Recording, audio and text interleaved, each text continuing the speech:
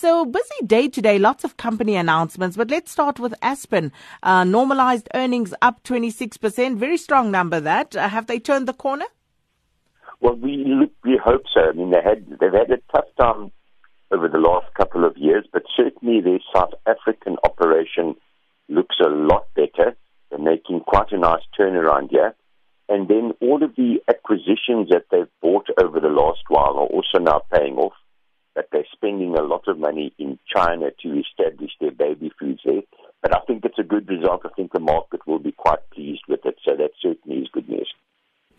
And then looking at Mtn, that set of results, they're very messy reporting, Wayne. Many pro forma adjustments, but underlying business seems better, though.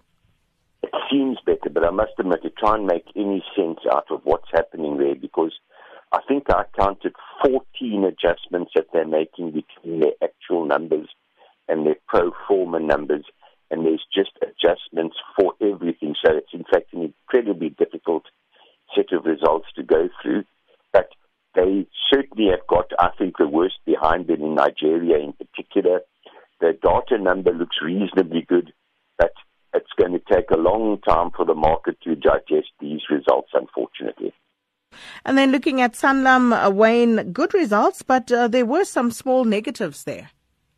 Yes, the new business volume was down slightly, but certainly the earnings was up 18% on a normalized basis. Their margin was quite good. So very different to MMI's results that came out yesterday. It's certainly a lot positive. But I think the market is expecting good results from Sanlam, and I think they've delivered on it. But, as I said, the one little small negative, the business volumes were down, even though the margin was up.